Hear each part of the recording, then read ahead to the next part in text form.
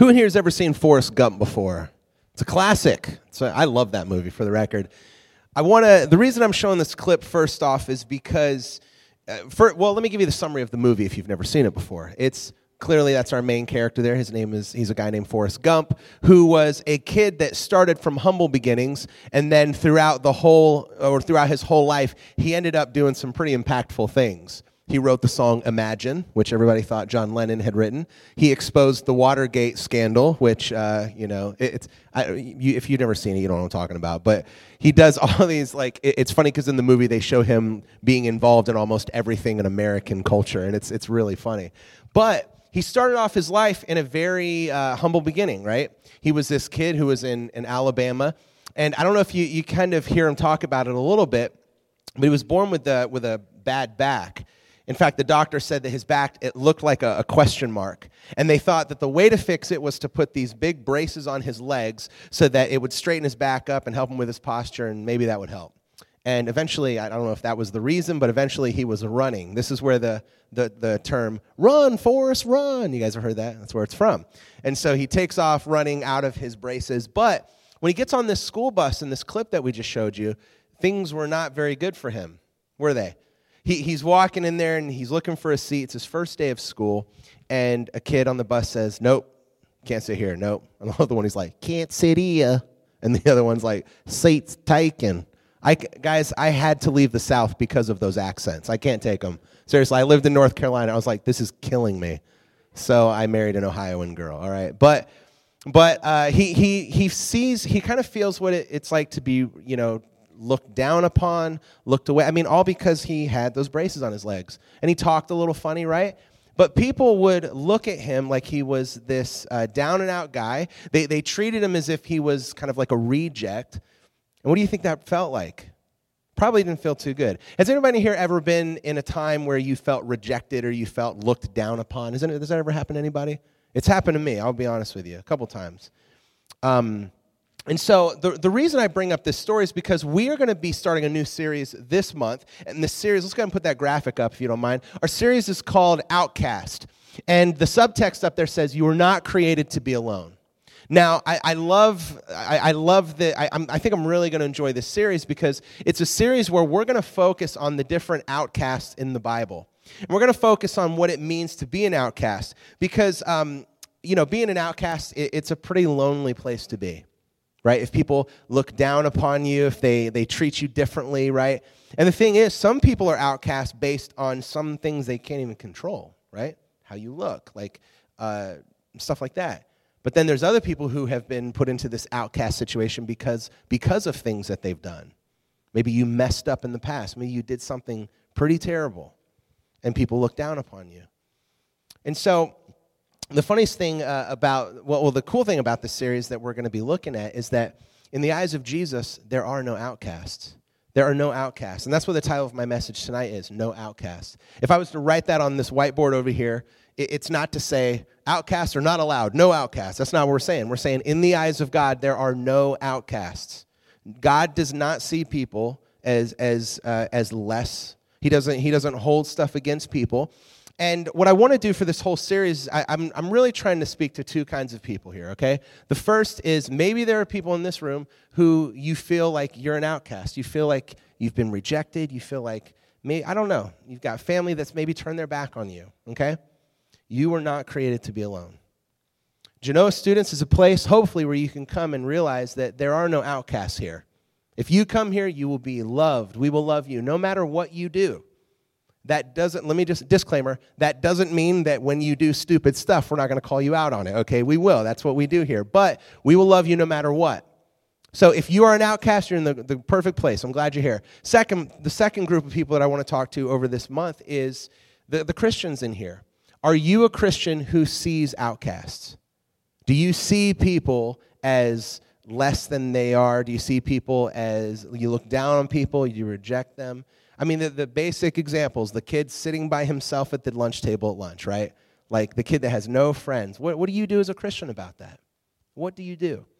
The funny thing about Jesus is Jesus would get into these real, I'm not going to say a discussion. He'd get into these arguments with his inner circle because Jesus had this tendency to hang out with outcasts. He would see people, and he would look past what they've done, and he'd say, man, I want to go eat dinner with this person. And next week, Nick and Andrew are going to talk to us about that, where he actually goes to dinner with a tax collector who everybody hates. They can't stand the tax collector because these guys rip them off. They cheat them out of their money. And so when Jesus went and ate with this guy, all of his closer inner circle were like, what are you doing, man? Why are you eating with this guy? Look at him. He's a jerk. They steal our money. This is crazy. But remember, in the eyes of Jesus, there are no outcasts. Jesus sees everybody the same way. So this is all based on this verse, Luke 19:10. If we got it on the screen, let's put it up here. Luke 19:10, for the Son of Man has come to seek and save the lost. It's one of my favorite verses, okay? Because what this verse gives us exactly the motive and the purpose of why Jesus Christ came, right? Say it with me. It was to seek and save the lost. That was the whole purpose. So what this means is that, do you think that there are lost people who are popular? Absolutely. Do you think there's lost people who are outcasts that are rejected by society? Absolutely. Jesus came for all of them. So what we're going to do is we're going to pray, and hopefully tonight I can get across to our bottom line, which is simply this. It doesn't matter what you've done. That's our bottom line. It doesn't matter what you've done. Some people really think that they've done so much to offend God, that they've done so much that God will never forgive them. But guess what? I'm here to tell you, that's not the case. So let me pray for us, and then we're going to dive into a Bible story. And I want to talk about a certain outcast tonight. You've probably heard the story, and the point is, hopefully we can look at this and see people the way Jesus does. So before I pray, does anybody need a Bible first off? I mean, we'll be putting it up on the screen. If you need a Bible, we've got some Bibles back here. Also, I would encourage you, use your phone. We've got our sermon notes on the phone. So just go to, or on our website, go to genoastudents.org, and you can see all of our notes, all of our Bible verses. We've got some videos up there. We got all that stuff. So just make sure you go there, okay? Let me pray for you guys, and we'll dive into some Scripture. Here we go. God, thank you so much for this day. Thank you for everybody that's here. God, as we dive into Scripture and we learn about these outcasts over the next couple of weeks, Lord, my prayer is that, like I said a minute ago, that we can see you, or that we can see others the way you see them, God. You don't see outcasts. You don't see people as worthless or less than others. Lord, you see them for who they are, and that's a child of you, God. God, give us the ears to hear, and we thank you for everybody that's here. We love you, and we praise in your name. Amen. All right. Anybody know any sick people this week? Like, I know that the elementary school had like 30 kids that were out in one, like, it's crazy. The sickness is going around. All my kids are sick right now. And just ladies, so you know, a lot of the high school girls went over there. So that's why we're a little light tonight. But let's go ahead. We're going to dive into John chapter 4, verses 1 to 12. So if you have your Bibles, go ahead and open up to John chapter 4, verses 1 to 12. And let me read you a portion of Scripture. And what I want to do is, this first outcast that we're going to be focusing on is a lady. And this is a lady who is... she's done a couple things that kind of put her in this class of outcast. So we're going to read about this.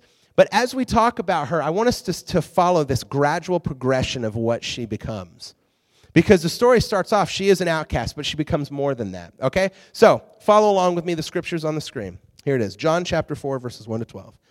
When Jesus learned that the Pharisees had heard he was making and baptizing more disciples than John, though Jesus himself was not baptizing, but his disciples were, he left Judea and he went to Galilee. He had to travel through Samaria, so he came to a town of Samaria called Sychar, near the property that Jacob had given his son Joseph. Jacob's well was there, and Jesus, worn out from his journey, sat down at the well. It was about noon. A woman of Samaria came to draw water. "Give me a drink," Jesus said to her, because his disciples had gone into town to buy food. "How is it that you, a Jew, ask for a drink from me, a Samaritan woman?" she asked him. For Jews do not associate with Samaritans. Jesus answered, "If you knew the gift of God and who is saying to you, 'Give me a drink,' you would ask him, and he would give you living water." "Sir," said the woman, "you don't even have a bucket, and the well is deep. So where do you get this living water? You aren't greater than our father Jacob, are you? He gave us this well, and he drank from it himself, as did his sons and livestock." So, Let's stop there. We'll keep reading more in just a little bit. Has anybody heard the story of the woman at the well? Have you guys heard this before? I remember growing up hearing this story all the time. And you know what's funny about this story is this is our first outcast, okay? It's this lady, this Samaritan lady. And the thing about this lady that makes her an outcast, it's hard to see if you don't know the context of what's going on in the story here or what's going on in the times here. Because if I was to just tell you, hey, God or Jesus met some lady at a well, you'd be like, okay, that's no big deal. That's pretty cool, right? However, there is some context here to show you that I actually kind of counted about 3 different ways that this lady could be considered an outcast. So let's look at the first one, okay? The one way is, first off, she's a Samaritan. She's a Samaritan, okay? Now, that might not mean much to you, but I want you to think about one of the biggest rivalries you can think about. The Jews and the Samaritans hated each other. They did not like each other. In fact, the Samaritans, if they were to touch, the Jews had laws about this, where if a Samaritan was to touch a cup of a Jewish person, they would say, don't even drink it. Like, don't even touch it. Like, they hated each other. Think about Ohio State-Michigan rivalry. Think about Democrats, Republicans, conservative, liberals, right? Like, I remember when I worked at the bank, I had just moved up here. I was pretty new to Ohio still, and I'm standing in line. I started supporting the Buckeyes, but I'm standing in line, and I see this guy come up in his Buckeye shirt, and then a guy behind him was in a Michigan shirt, and the guy in the Michigan shirt said, hey, would you speed it up a little bit? And the guy goes, man, shut up. We beat your team every year. And I was like, what does that have to what does that have to do with anything? All right. And he goes, and then the guy goes, and they start yelling at each other. And I'm sitting here, and I've never seen this before. I've never seen 2 people over a team go crazy like this. And our police officer had to escort them out of the building. But through the whole time, they were just like, you're the worst, you suck. And they're cussing at each other. And I was like, where am I? So I got home, and I told my wife about it. And I said, Britt, I saw the craziest thing today. And she goes, yeah, that happens. These Buckeye and Michigan fans, man, they do not like each other. And I said, okay, all right, I get this now. So picture kind of like that, just a little bit worse, okay? Because a Samaritan, I mean, these were different types of people, right? It was a different race of people. And so first off, the Jews and the Samaritans hated each other. So the first, really, the kind of the first strike against this lady is that she's a Samaritan. So that's strike 1. That would make her an outcast to Jews, okay? Strike 2. Here's strike 2. This sounds terrible nowadays, but back then it wasn't. Strike 2 is that she was a woman, okay? Now, some of you guys are going to be like, what? What are you talking about? But back in those days, man, a man, especially a Jewish man, did not talk to Samaritan women. They were way beneath him.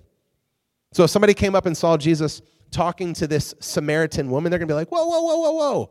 That's a Samaritan. That's a chick. You need to move along, Jesus. Move along, all right? But Jesus didn't think this way, right? He was not racist. He was not sexist. Now, there's a third reason, which we'll talk about a little bit more here in a little bit, but not only was she a Samaritan, not only was she a woman, but she was drawing water at noon. Now, what the heck does that mean? I remember when I was reading this, and whenever you read Scripture, it's always good to notice statements, and then you look, and you got to ask yourself, like, why is that there? Why did the author want me to know this? Now, there is some significance to this line here where, what verse was it? It was verse 6. Jacob's well was there, and Jesus, worn out from his journey, sat down at the well. It was about noontime. Now, let me tell you, back in these days, in this area that they're at, it gets really hot. It gets very hot. And these guys realized, the women who would go and draw the water, they realized that the best time to draw water was when? Was it noon? No, it was in the morning, right? When the sun is not at its brightest yet. So they would go in the morning, they would draw their water, and it would be great. So why in the world is this lady drawing water at the hottest part of the day, or one of the hottest parts of the day at noon? And the answer is in the next part of the scripture I'm going to read you. So let me read it to you. So real quick, we've kind of set the scene here. We see who our outcast is. We've got Jesus. We have the outcast. Now we're going to see a transformation here. Okay, so let's go ahead and read John chapter 4, verses 13 to 19. Follow along. Jesus said, "Everyone who drinks from this water will get thirsty again. But whoever drinks from the water that I will give him will never get thirsty again. In fact, the water I will give him will become a well of water springing up in him for eternal life." "Sir," the woman said to him, "give me this water so that I won't get thirsty and come here to draw water." "Call your husband," he told her, "and come back here." "I don't have a husband," she answered. You have correctly said, I don't have a husband, Jesus said. Essentially, he's saying, you're right, you don't have a husband. 4, you have 5 husbands. Or, I'm sorry, you've had 5 husbands, and the man that you have now is not your husband. What you have said is true. Now imagine her surprise. She says, sir, I see that you are a prophet, right? Which means you're kind of a big deal, right? How do you know these things about me? So we see that this lady here, you could say she's lived a promiscuous life, right? She's had multiple husbands. She's had 5 husbands, and the guy that she's living with now currently is not her husband. I read some commentary on this, and a lot of people think that the reason the author mentions that it's noon is because she was too embarrassed to go get water in the morning when all the other ladies were there. Think about this. She's an outcast, right? For sure. So let's talk about the 2 things that she did that she didn't even do that made her an outcast. She's a Samaritan. She's a woman, right? She can't control that. However, she has sexual sin in her life, and that has made her an outcast in her community. What do? They've shunned her. We don't know the whole story here, but like I said, a lot of people believe that the whole reason she didn't go to the well was because she wanted to avoid seeing people who would just look at her as an outcast. If you've ever been rejected or looked down upon, you'll realize that it's really easy to just kind of avoid the situation, isn't it? It's easy to say, I'm just not going to go over there. I'm just going to let them do their thing. And this is exactly what she was doing. We are... The second point here is, and you can put this up on the screen there, Burleson, is she has gone from outcast to insider. Okay, she is now considered to be an insider. Now, the reason I'm saying this is because this is all based on how Jesus is viewing her here. Does Jesus see her as an outcast? No, not at all. In fact, he's kind of drawn her in, right?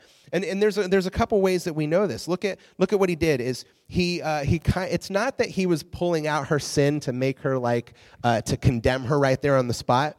I believe the reason that he did this was to show, hey, I'm God. I can see. You can't hide anything from me. Right? And so the fact that he did that really just showed that he was God to her. But there's 2 ways that Jesus here made this lady an insider. And here it is. Ready? The first one is he simply had a conversation with her. He simply had a conversation with her. If you see a guy sitting at a table all by himself at lunch, he has no friends, no nothing, and you go and you sit beside this person and begin to chat with him, are you showing that person that they're an outcast in your eyes? No, you're showing them that you are like, hey, listen, I'm not going to treat you that way. You're an insider with me. So that's the first thing. The second thing he did was he essentially shares the gospel here, doesn't he? He says, hey, do you never want to be thirsty again? I will show you the well of living water, which obviously he's talking about himself here. He's saying, hey, I am this living water. Drink of me and you will never go thirsty again. So Jesus clearly does not see her as an outsider. He sees her as an insider now. It's funny to me how if I was to bring this whiteboard up on stage here, I could probably draw a triangle and we could come up with a hierarchy of sin, right? What are some sins that are worse than others? So if I said murder, I agree. I would imagine we'd probably think that would be towards the top of the triangle. Wouldn't you agree? Hannah, would you agree? Would you agree? Just say yes, all right? So you say it was at the top. Stealing a piece of candy from a store would probably be closer to the bottom, all right? The problem that we run into is the church over the last however many years, we've categorized these sins into different hierarchies, and we've bumped sins up to the top that seem worse than others. For instance, homosexuality, right? The church has bumped this right up to the top. Like we're just like, man, if you're this, it's bad, right? You're really bad. And then other sins we've kind of moved down to the bottom. It used to be a big deal that you would go around and sleep around with a bunch of people, but now it's kind of just the thing, right? It's just society, right? And it's just what we do. And the church doesn't even look at that. I mean, we do, but it's not. We don't make a big deal out of that sin as we do other sins. And what I love about Jesus here is, he goes up to this lady and he says, "Hey, I mean, you've been a bad girl, right? I mean, he could have said this, but he looked right past the sin because he didn't see her as an outcast. Her sin didn't define her." You guys are too young to know this, but eventually you're going to have to get insurance, okay? When I remember I got life insurance. My wife says, "Hey, if you ever kick the bucket, I need to make some money off of your death." And I said, okay. So we called the life insurance person in, and what they got to do is they got to come in and examine you. So this life insurance agent came in, and he says, "All right, come take a seat, come take a seat." And he's starting to ask me questions. He draws my blood. He asked me a couple questions like, do you smoke? And I said, no, I do not smoke. And he goes, okay, good. And I said, why is that good? And he goes, well, if you smoke, it could shorten your life, and we might charge you more for your insurance because you're more of a liability. And I said, okay, all right, what else? And he goes, do you ever work out? And I was like, well, obviously no, but I'm trying to. I'm trying to do that a little bit more. And he goes, do you exercise at all? And I said, well, I work for Pastor Frank, so sometimes, yes, because he has us move people all the time. And he's just asking me these questions about myself. Am I a smoker? Do I do drugs? He's like, do you do drugs? And I'm like, no. Does anybody say yes? But he's asking me these questions, and the reason is he wants to know the things that I've done. His decision will be based on how bad I treat my life, okay? His decision, like if I smoked, if I never exercised, if I ate junk food all the time, if I did drugs and stuff, he would probably go back to his job and say, we don't want to insure this guy because he's going to be dying pretty soon, okay? And we won't make our money off of this guy, right? Aren't you so glad that Jesus doesn't do that to us? Could you imagine if you got to heaven and you go, hey, God, I'm ready to come into heaven. And he goes, okay, let's look through your past sins. All right, let's see what we got here. Ooh, that was a bad one. All right, yeah, well, we'll look past that one. Oh, that was another bad. You did that. You did what? And it's like, thank the Lord that God doesn't do that to us, okay? Now, let's finish off. Let's finish off with this last point here, okay? We've got the girl who goes from she goes from outcast to insider. Let's look at the last one. Go ahead and hit that last slide for me, okay? She goes to advocate. Now, the coolest thing about when a person who is like a person who comes to know Jesus from a terrible situation tends to be the biggest cheerleader for God a lot of times, because they realize, they go, man, when I was down and out, when people were looking down on me, you didn't. Jesus, you took me in. And it really grows an appreciation. They become an advocate for this person. Let's read this last passage here. This is John chapter 4, verses 39 to 42. Listen to this. Now, many Samaritans from that town believed in him because of what the woman said when she testified, he told me everything I ever did. So when the Samaritans came to him, they asked him to stay with them, and he stayed there 2 days. Many more believed because of what he said. And they told the woman, we no longer believe because of what you said, since we have heard for ourselves, and we now know that this really is the Savior of the world. Let me paraphrase what they said there. They said, hey, Samaritan lady, because of what you were saying, we looked into this guy, and now we believe you. He is a prophet. He is the Savior of the world. Because of this lady's testimony, all of these people came to know Jesus Christ. She was an advocate for him. It's a pretty awesome thing. Let me finish by telling this story, and then we'll break into our groups. I have, we live out in the country, and what I've noticed about living in the country is that random cats will show up on my property, okay? And I'm pretty sure it's people just dropping their cats in my yard and driving away. Maybe that's it. I don't know. So there was this really small cat that was right outside my window, and when the weather started to turn colder, I don't like cats, okay? I don't really like dogs either. I'm not an animal person. And I just remember being in my kitchen, and I look over to my sliding door, and I see this cat there, and it's just looking at me. And it's like, meow. It's like the cat from Shrek, where its eyes get all big. And I'm like, I'm making my food, and I'm like, this freaking cat is looking at me, and it's like, it's trying to get me to let it in, but I'm not going to do it, okay? I'm not going to let some stray flea-infested cat come in my house and kill my children in their sleep, right? I didn't know what this cat would do. So I'm standing there, and my wife comes over, and she goes, oh, it's a cute little kitten. And I said, it's a cat, yeah. I was like, we can't let it in, Britt. I don't know if it's got worms. I don't know anything about this cat. And she goes, all right, this cat, I'm not kidding you, this cat came to my house every day for about a month, every night.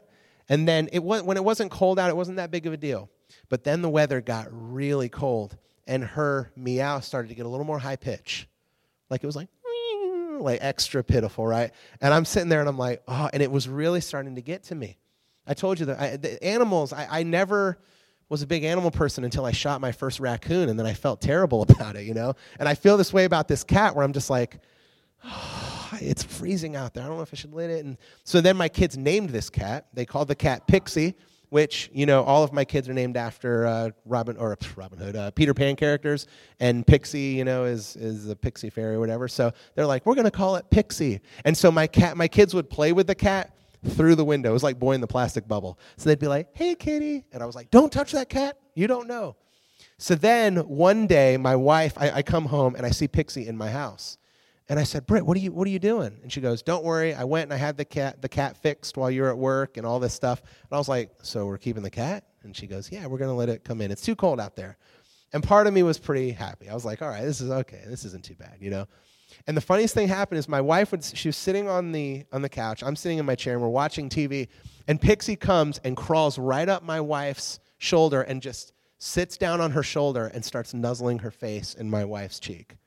And I'm sitting there and I was like, this cat loves you. And she goes, yeah, whatever. So then the cat comes and walks and gets on my lap and climbs up and starts nuzzling it. And I'm just like, oh, you cute little kitty, And I'm all of a sudden I like this cat now. And I'm just like, wow, this is a nice, cute little cat. And guys, this happened every day for weeks. This cat, it was like it was saying, thank you. Thank you. And I told my wife, I said, it's the craziest thing that this cat is so appreciative of what we brought her out of, right?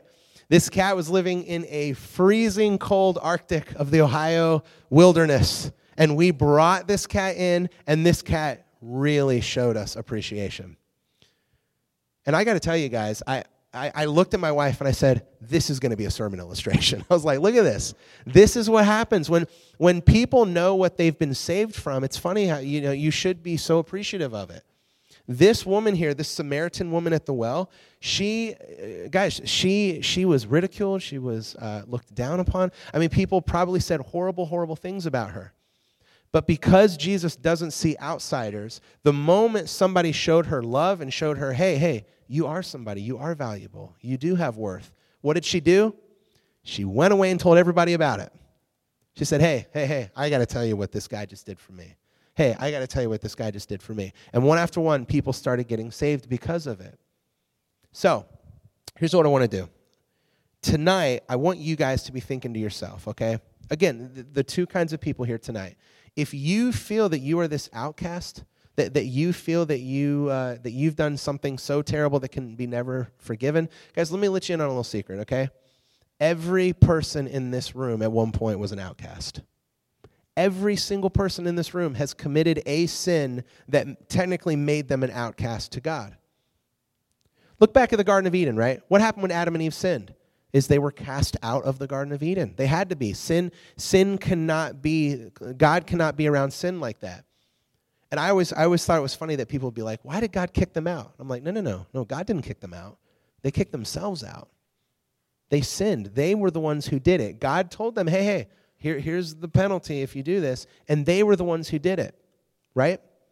So that means that is passed down to every one of us. Everybody in this room at one point has sinned. Everybody in this room at one point has turned their back on God. And guys, that means that everybody in this room at one point was an outcast.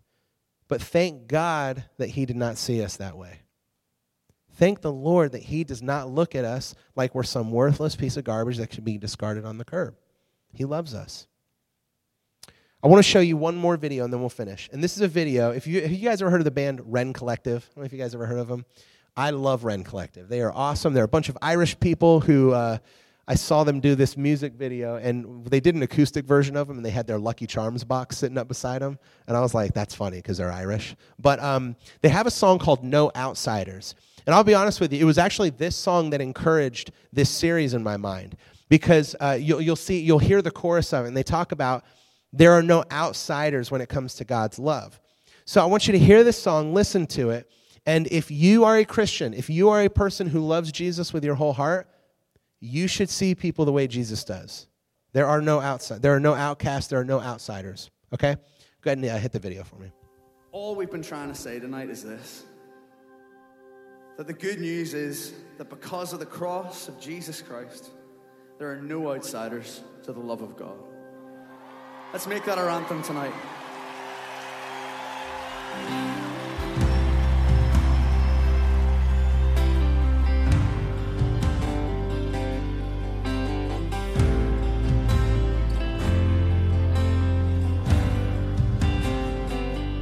You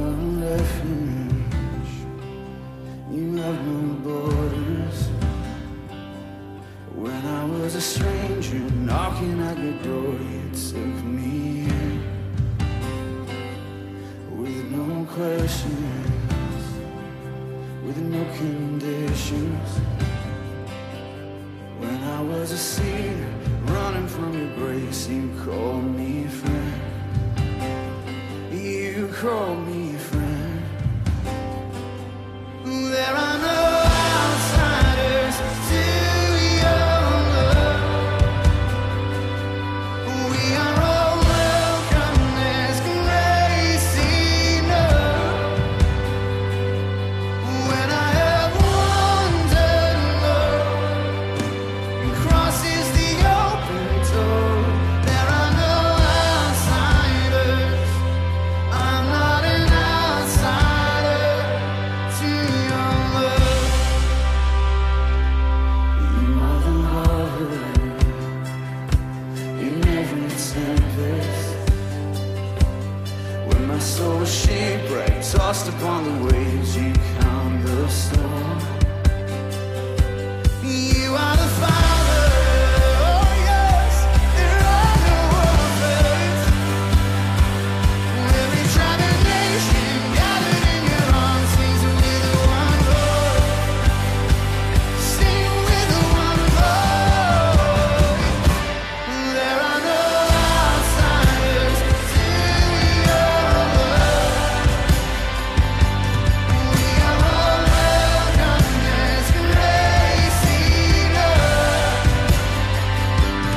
When I have wandered, Lord, the cross is the open door.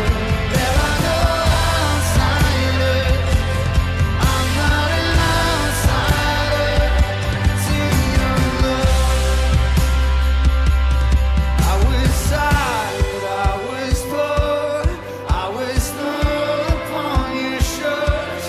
I was hopeless and afraid, and then I heard you call my name. And now I'm resting, I'm restored, resurrected, I'm yours. I am loved as I belong, and my soul has found its home. There are no outsiders to your love. Not a single one. We are all welcome. There's grace enough. That's the gospel tonight. When I have wandered, Lord, your cross is the open door. There are no outsiders. I'm not an outsider. There are no outsiders to your love. Oh, we are all welcome. Grace enough. When I have wandered, Lord, your cross is the open door. There are no outsiders. I'm not an outsider. 'Cause there are no outsiders. I'm not an outsider to your love. Oh, amen.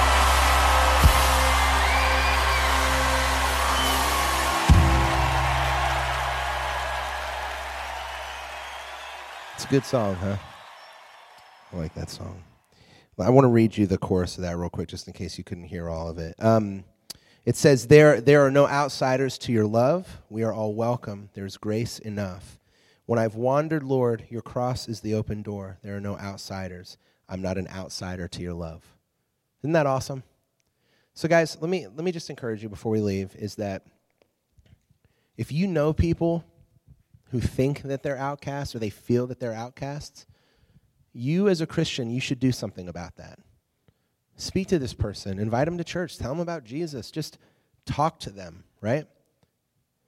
The moment that we as Christians can stop seeing people as outsiders and outcasts is the moment when people will come to know Jesus more, okay? So be thinking of that this week. Like, think about, are there people that you have pushed away? Are there people that society has pushed away? And I think what you'll find is people that society has pushed away tend to be really open to a loving hand, right? To a loving person to say something. Let me pray for us real quick, and I'm going to have Erica come up and help me with an announcement, and then we'll get started, okay? Or we'll get started with our small groups. Dear God, thank you for this day. Thank you for everybody that's here, God. And Lord, I'm grateful for this passage of Scripture, God, that tells about how in your eyes there are no outsiders. And God, there's example after example of this as we're going to learn more this month, God. But God, I pray that we can see people the way you do. That we can look at people with a loving compassion the way that you did when you were here on earth, God. Lord, if there are people in our lives that we can minister to, if there are outcasts that we know in our schools, in our families, in our neighborhoods, God, give us the strength, give us the courage, give us the compassion to do something about it. We're all a bunch of outcasts. We're all a bunch of people who turned our back on you, God, but you did not ever turn your back on us. I pray that we remember that. I pray that like my cat Pixie, that we can be so grateful for what you did in our lives, God. We love you, Lord. We thank you. We praise in your name. And all of God's children said, amen.